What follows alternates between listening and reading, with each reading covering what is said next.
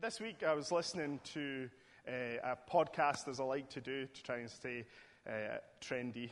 It's quite hard. And I was listening to Dr. Craig Venter, who was a pioneer in sequencing the human genome.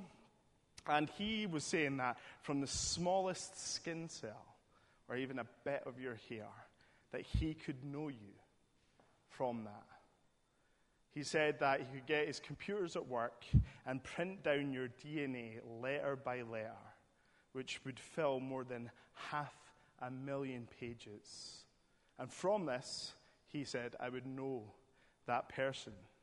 And this got me thinking, is it possible to know someone from their DNA? Take the person that's sitting next to you on your left. If you got a book of their DNA and you read those 500,000 pages, could you say of that person next to you, I know you now. I know what your favorite color is. I know what foods you like. I know what ticks you off and makes you happy. I doubt it. If you all could get the book of Chris, my DNA, which I'm sure would be a riveting read, would you say at the end, you know my hopes and my fears? Of course not. You wouldn't.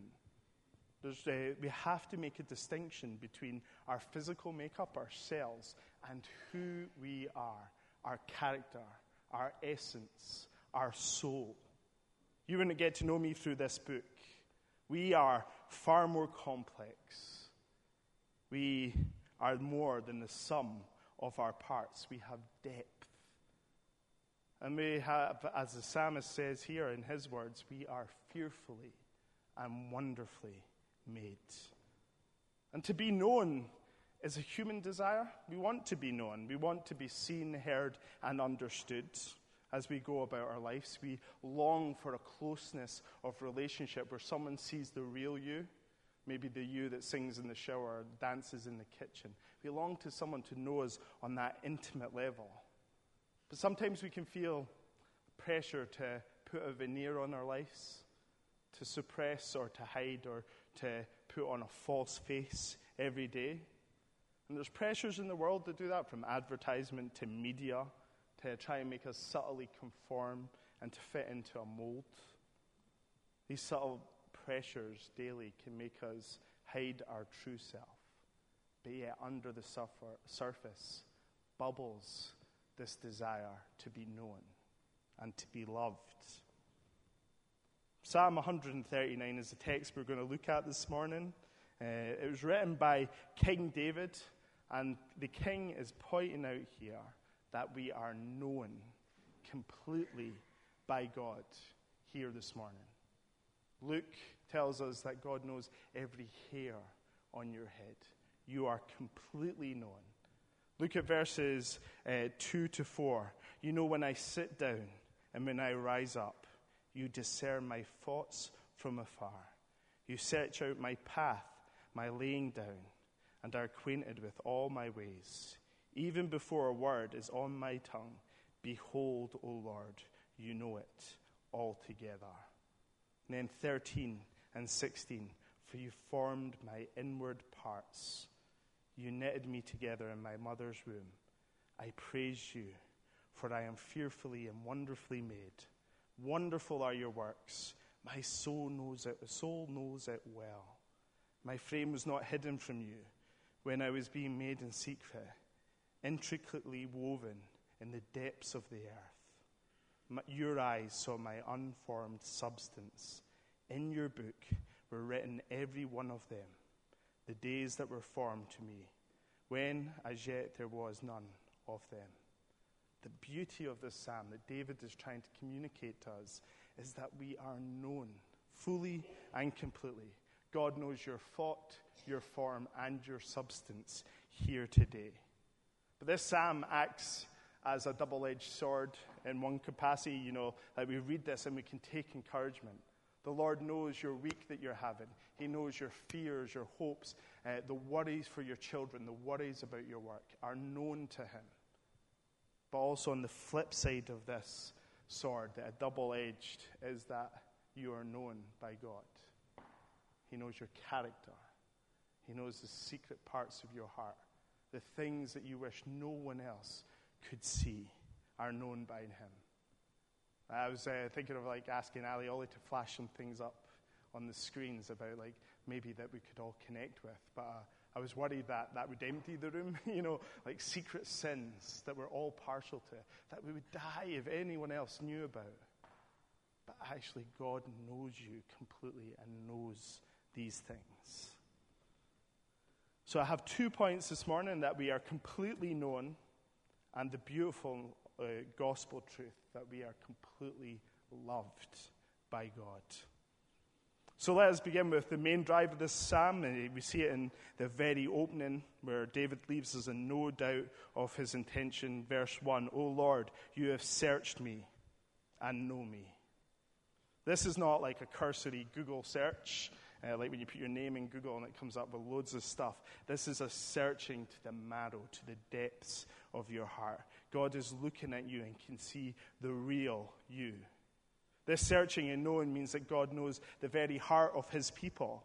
It is not unlike the words in 1 Kings 8:39. "Then hear in heaven your dwelling place, God, and forgive and act to your people according to their ways. Those hearts you know, for you alone know the hearts of all the sons of man." That's all people. God knows their hearts. And being known by God is an amazing truth. David is in complete awe of this. Don't we see this in verse 6? If you look at verse 6, "Such knowledge is too wonderful for me. It is high. I cannot attain it."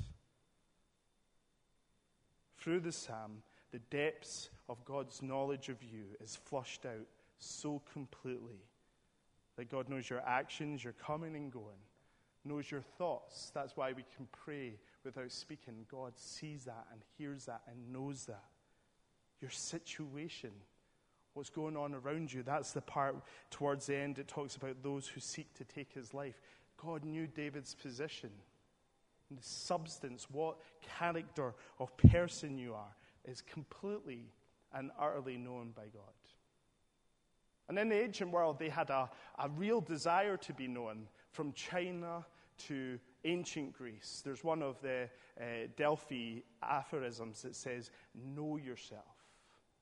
It's one of the key Greek philosophies. To know yourself would make you a truly complete man or human, as they thought in the ancient world. Unfortunately for us, the Bible teaches us that this isn't possible, completely possible, because sin. We're told in the Bible that sin blinds us, that there's actually elements of ourselves that are cut off. We see that when sometimes our behavior surprises us. We think to ourselves, "Oh, where did that come from?" That reaction, that mood, that tone. Sins that we thought would never ensnare us, suddenly we're caught by. And it shocks us because we thought that's not like who we are. There's an element to us that are unknown because of sin. I recently went to see Christopher Nolan's new movie, Dunkirk. It was really good. But there's one thing that fascinated me about that movie. Christopher Nolan's a great character director. He flushes out characters well. And in the movie, you see people, are they a coward? Are they brave? Things got revealed to you as the story went on. Each character developed. And it got me thinking. I didn't really know much about Dunkirk, so I watched a few programs after that on Victoria Cross winners, which is the highest award in the British Army for valor and bravery. And one guy was saying that on this show, you would go into a field of battle and you'd look around and you think, "Oh, the big, strong guys are going to be courageous. I'll stick with them." And then before you know it, most of them are crying in a corner looking for their mum. And it's the wee, weak guy that you didn't want to sit next to who's charging the front line. Character, something that was brought out that was unknown to everyone around them. Josh Wheaton, the director, once said, "You can live next to a man for 40 years, share his home, his meals, speak to him on every subject, then tie him up and hold him over a volcano, and maybe on that day, you will meet the real man." So certain situations can bring out things that are hidden within us, But the reality of sin is we'll never truly know ourselves to that depth. To the depth where we are whole. Because Christians believe something rather simple, but it has profound and complex implications on our lives. And that is sin has broken humanity. It's broken you and me. We are disjointed in ourselves, and we are disjointed from one another. And we can see that throughout our culture. It was fascinating this week. The BBC had an article online, I don't know if anyone noticed it, about an MP calling for people to get to know their neighbours. Such a weird thing to ask people to do. But 61% of people don't know their neighbours in Britain anymore. Don't know their names. It was something like 75% wouldn't trust them with the key to their house. We're becoming more and more disjointed, more and more isolation from each other. Our culture communicates this in the songs that we listen to, the disjointedness of our own souls. Lana Del Rey, who's a singer-songwriter, has a song called Ride, where she sings, "I was always an unusual girl. My mother told me I had a carmelian soul. No moral compass pointing due north. No fixed personality. No inner decisiveness. That I was so indecisive that it was wide and as waving as the ocean." So we know there's a brokenness. We know there's a disjointedness. People don't function together. People are singing about it. Sin has blinded us to realms of ourself that we cannot know. But there is no cure in and of ourselves. That's what the Bible teaches. We see this in Jeremiah chapter 17, where he writes, "The heart is deceitful above all things, beyond cure. Who can understand it?" Is Jeremiah's plea. Sin perplexes us even in ourselves. Our brokenness means that we cannot truly connect our pieces back together. But Jeremiah, in the same chapter, goes on in verse 10 and says, he speaks the words of the Lord, "I, the Lord, search the heart and examine the mind to reward each person." And what we're being told here in Jeremiah and Psalm 139 is that you may not know yourself completely, but God does. We are completely known by him, heart, head, and soul. Tolstoy once wrote that if we start rummaging around in our souls, that we often dig up something that should have laid unnoticed. But the reality of the Bible's truth is that most of our soul, if we're rummaging around in it, goes unnoticed. We don't really know, we can't really comprehend the extent of our brokenness. We need the light of the gospel to shine in our lives before we actually truly see ourselves. And this leads me on to our second point this morning, that beautiful truth that we are known and still loved. And for this point is really, as Timothy Keller writes in his book on the meaning of marriage, he says, to be loved but not known is completely superficial. To be known and not loved, to be loved but not known is completely superficial. To be known and not loved is our greatest fear. But to be fully known and truly loved, well, it's a lot like being loved by God. It is what we need more than anything. It liberates us from pretense, humbles us out of our self-righteousness, and fortifies us from any difficulty life can throw at us. Psalm 139 communicates this reality this morning, that we are known and loved by God. God in his love is pursuing you today. He is seeking you with his grace, and he'll never give up. Look again at Psalm 139, verse 7. It says, "Where shall I go from your spirit? Or where shall I flee from your presence? If I ascend to heaven, you are there. If I make my bed in Sheol, you are there. If I take the wings of the morning and dwell in the uttermost parts of the sea, even there your hand shall lead me, and your right hand shall hold me. If I say, surely the darkness shall cover me, and the light about me be night, even the darkness is not dark to you. The night is bright as the day, for darkness is a light with you. The psalmist highlights here that our sinfulness, our brokenness, it drives us, in a sense, to try and escape God, to flee from God. Because his light shone in our lives is uncomfortable because he exposes every part of our being before him. Verses 7 to 12 describe the effort of the psalmist describing the effort of a sinful man trying to escape God so that God can see his true self.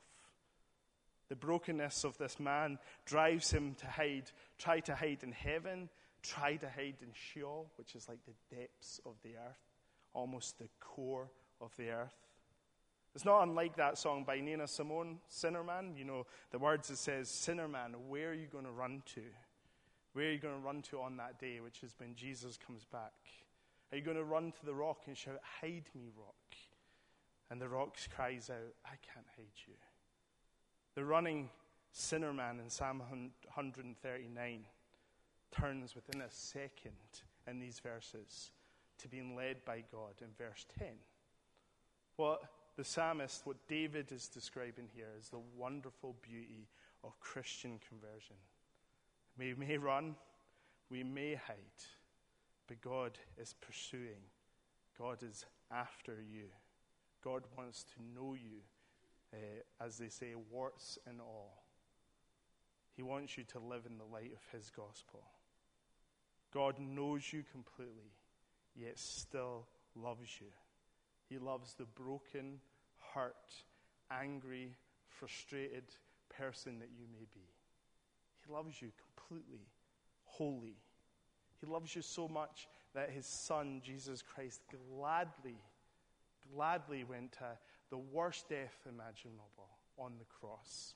Hebrews 12:2 says, looking to Jesus, the founder and perfecter of our faith, for who the joy that was set before him endured the cross, despising the shame, and is seated at the right hand of the throne of God. Yes, being known by God is uncomfortable. It can make us feel like we want to run. But when we know we're loved as well, it is such a safe place to be. It's a place of rest, being in the hands of Jesus. Running from God can exhaust us. There's an element of comedy within this psalm here that sometimes doesn't get flushed out in sermons. You know, it's like one of those cartoons. You know, you open the door and the guy's there, and you shut the door and they run up the flight of stairs and open it, and there's the person again. The psalmist is saying, I'm going to heaven, and you're there. So I'll go to the depths of the earth. You're there. I'll try and flee. You're there. He is pursuing you with his grace. And the thing is, as we run in our sin, it becomes exhausting and crippling under the weight of our sin, which is unseen and clings to our souls. Hebrews 12 talks about this again. Let us lay aside every weight and sin which clings so closely. One of my favorite books ever written, and I try to read it at least once a year. I find it, every time I read it, I love it more and more, is Pilgrim's Progress. I'm sure many people have read it. If you haven't, go and buy it. It's written by John Bunyan. He masterfully uses illustrations to drive home points of the Christian message. And it tells the fictional story of a man called Pilgrim who was tormented by his sin. His soul was in anguish, we are told at the start. And the first quarter of the book is all about Pilgrim trying to find the king to set him free of this burden. So he sets his course to go to where the king lives, as you would, which is the celestial city within John Bunyan's book. In the book, after dealing with a bog that was called the Slough of Despond and being deserted by his pal Pliable, each name represents the character of the man, after nearly being led to his death by a worldly wise man who said to him, you can live a life without God. Pilgrim finds himself alone on a wall, and the wall's name was salvation. And as Pilgrim is walking alone, reflecting on what had happened to him, how he had got so lost in his life, he looks up and sees an empty tomb. So what Pilgrim does is he naturally goes over to investigate. And as he goes over to investigate, he looks up and sees the cross of Jesus Christ. And at that moment, the straps on his back snap, and the burden falls away. And he hears a voice say, "Peace be to you." And he looks up and sees 3 angels. And Bunyan gives us the name of the angels. He says the first angel's name was the angel of dawn. And he proclaimed to him that his sins were forgiven. The second angel was the angel of daybreak, who clothed Pilgrim in new shining garments. The third angel was called the angel of dusk, who gave to Pilgrim this scroll that directed him to the celestial city, who guided him on a safe route, and who would give him entry into that great kingdom. And what John Bunyan is doing here masterfully is illustrating to us the atonement, the work of Jesus on the cross.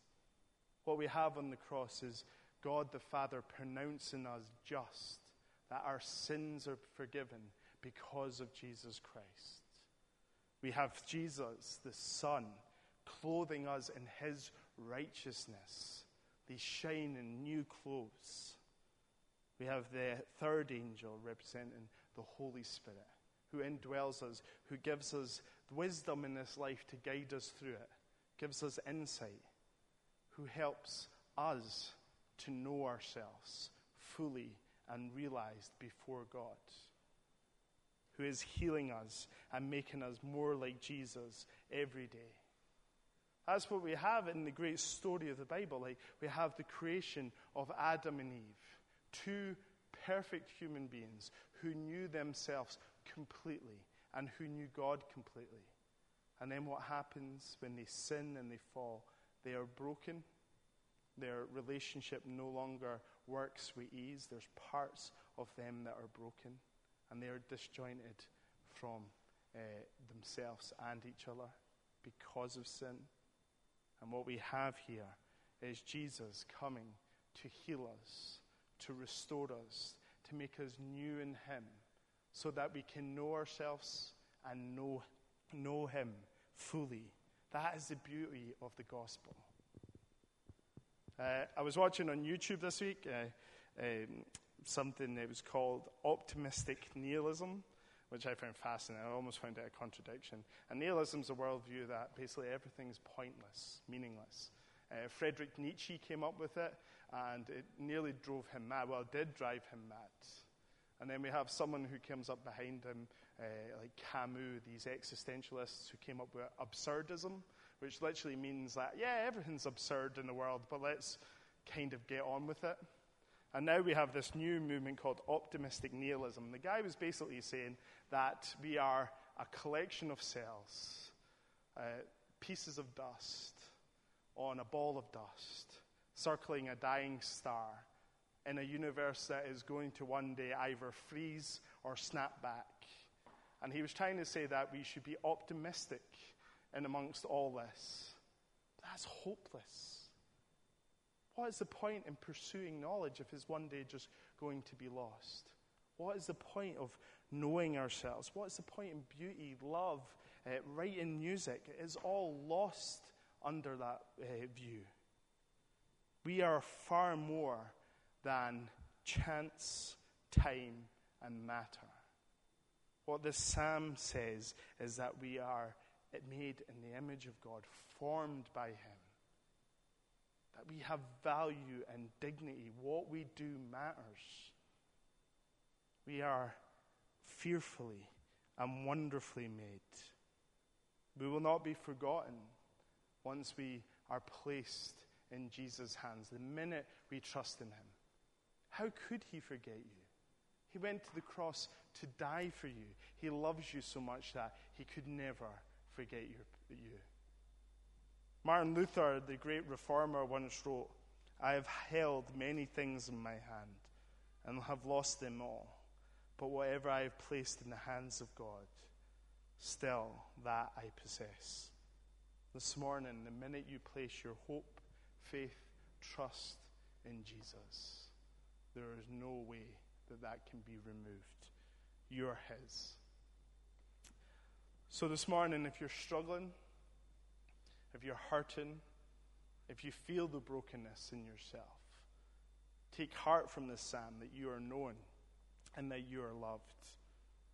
But yet again, the double-edged sword comes into play, that you are known by God completely here today. He knows the secret parts of your heart that you wouldn't dare expose to anyone. He knows you intimately. The psalm makes us, enables us, forces us to come before God honestly and openly, knowing that, as verse 15 says, our frames are not hidden from him, that nothing is secret to him, not even the depths of the earth. So again, Keller's quote, so beautiful. To be loved but not known is comforting but superficial. To be known and to be known and not loved is our greatest fear. But to be fully known and truly loved, well, that is the most beautiful thing. Today, that is the position you stand in, that you are known, and Jesus is offering himself to you so that you can be fully loved. Let us pray.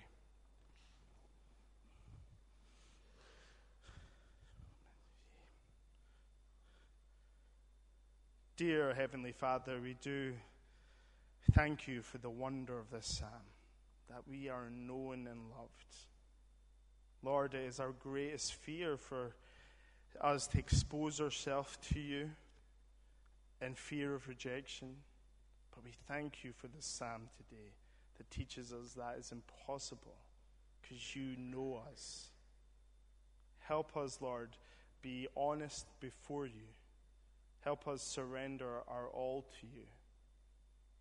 Lord, we thank you for that wonderful truth that Jesus died for us in mind. Lord, that there is no power, principality, no dominion or authority that can remove us from your hand. So we would pray, Lord, that you would send your Holy Spirit to make us more like Jesus, the one that we love above all. Lord, help us live our lives in the light of you. In Jesus' name, amen.